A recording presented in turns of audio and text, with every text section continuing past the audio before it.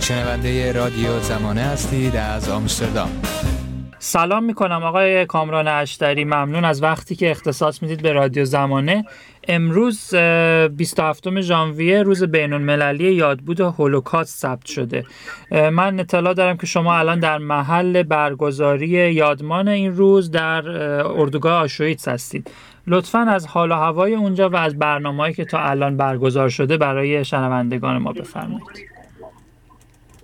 من از شما تشکر میکنم آقای توسط و رادیو زمانه که این شرایط این مصاحبه برقرار کردید. از همونطور که شما فرمودید امروز روز 27 ژانویه مصادف با آزادی جرمن کنسنتریشن کمپ داخل آشویتس هستش. در حال حاضر سران کشورهای مختلفی از جهان با حدوداً 200 نفر از هولوکاست سروایورها، بازماندگان هولوکاست در اینجا آمدن. در حال حاضر مراسم در گیت آشویتس داره برگزار میشه.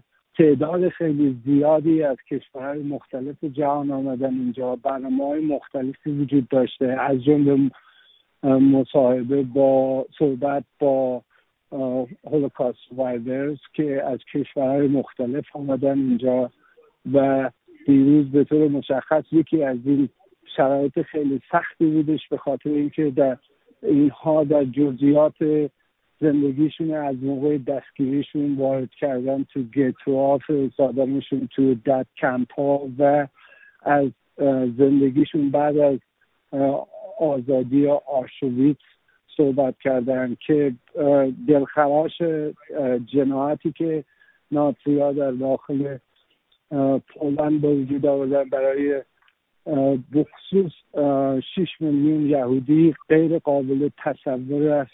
آقای اشتری، آخرین آماری که ثبت شده از بازماندگان و از قربانیان در حقیقت این نسل کشی چه تعداد بوده؟ چون آمارهای متفاوتی وجود داره، از 900,000 تا 1.5 و همینطور تا 11 تا 6 میلیون نفر. آماری که الان آخرین آماری که به صورت رسمی بهش استناد میشه چه تعداد قربانی این نسل کشی هستن، نسل کشی نازی ها؟ اگر ما بخوایم نظامیان در نظر بگیریم، آماری که الان صحبتش داشت بیش از 11 میلیون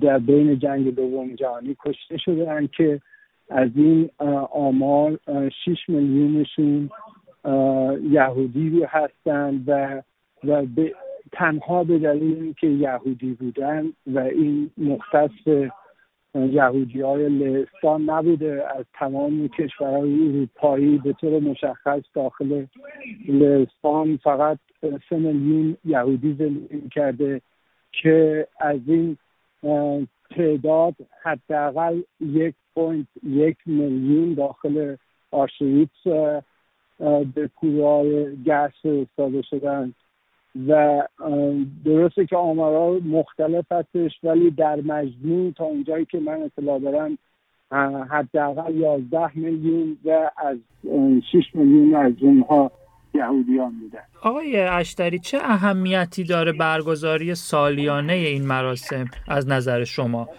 من اطلاع دارم که الان بیشتر از 10 سال دارید کار میکنید، تحقیق میکنید و کتابی هم آماده دارید در این زمینه. از نظر شما اهمیت این که هر سال ما این مراسم رو برگزار کنیم و بهش بپردازیم چیه؟ من میتونم در این مورد ساعتها صحبت کنم ولی اجازه بدید محدودش بکنم به این که در تاریخ بشریت ما اتفاقی عین هولوکاست نداریم که به طور سیستماتیک، به طور ایندوستریال یک دولتی شهروندان کشورهای مختلف اروپایی فقط به خاطر دینشون، فقط به خاطر اینکه یهودی بودن به کنسنتریشن کمپ ها و دد کمپ ها بفرستن.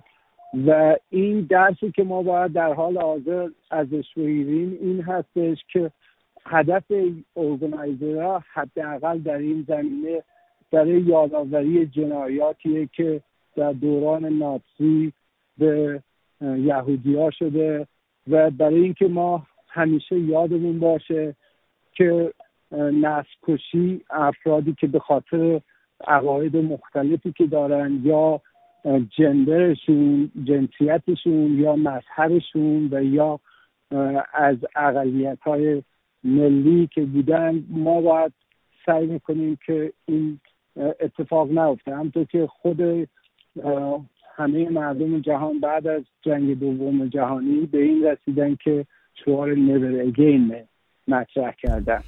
آقای اشتری، من میدونم که شما به نمایندگی از سازمان عرصه سوم یکی از تنها سازمان‌های ایرانی هستین که الان در زمینه بحث هولوکاست کار میکنید، تحقیق میکنید. از طرف دیگه خود همونجور که اطلاع دارید یک گروهی از مقامات ایرانی هستن که حالا به دلیل مشکلات سیاسی که با اسرائیل دارن اصولاً موجودیت هولوکاست رو زیر سوال میبرن. شما فکر می‌کنید نقش سازمان‌های مدنی مثل عرصه سوم و فعالای مدنی چون شما در این که با این نوع برخورد در حقیقت مبارزه کنید و اطلاع رسانی صحیح رو بکنید چیه و چه کار میشه کرد؟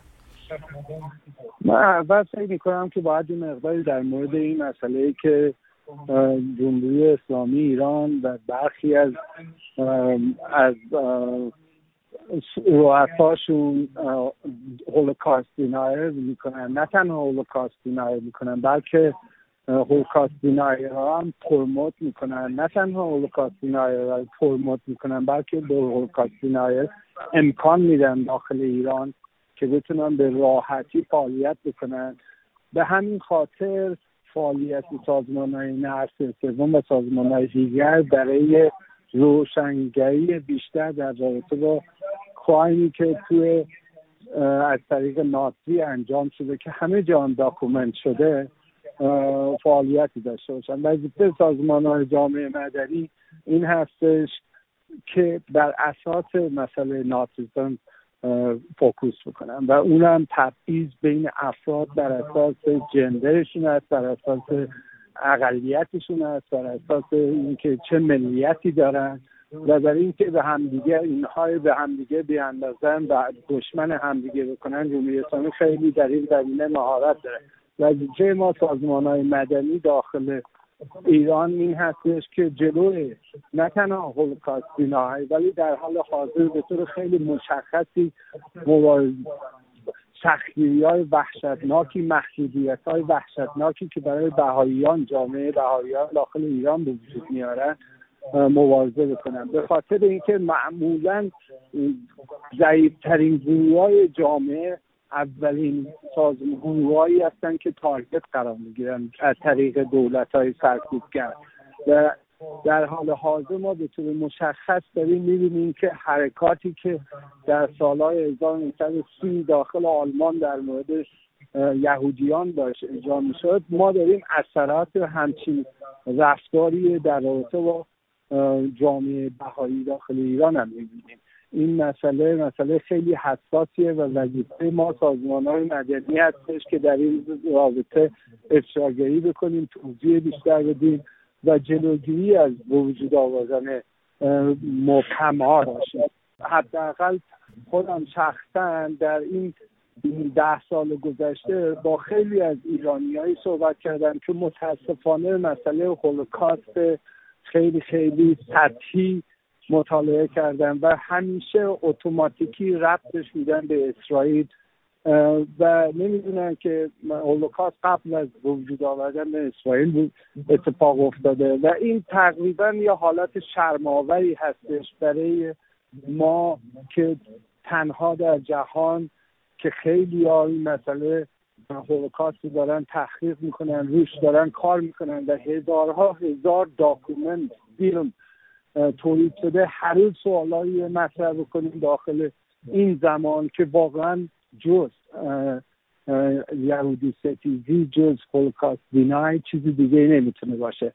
برای من رهبران جمهوری اسلامی اهداف خیلی مشخصی دارن ولی مشکل ما مشکل اینتלקچوالای ایران هست، جامعه‌های مدنی از سازمان‌های حقوق بشری هستن که باید در نظر بگیرن که ابعاد فاجعه‌آوری که هولوکاست داشته به این راحتی زیر سوال نبرن و به این راحتی به مناسباتشون با اسرائیل و رفتار اسرائیل در خاورمیانه مقایسه کنن. در تاریخ بشریت هیچ وقت هورفیک کرایمی از هولوکاست بیشتر اتفاق نیفتاده و برای من به عنوان یه ایرانی که میدونم که ما ایرانی‌ها برای بیش از 2000 سال با یهودی‌ها رفتار خیلی خوبی داشتیم و جزء جامعه ما بودن، بیایم الان در این غم وحشتناکی که دارن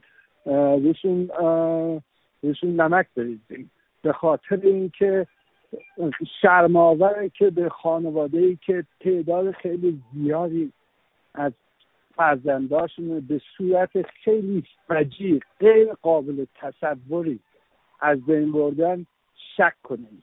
با هم باشیم یک صدا، رادیو زمانه، یک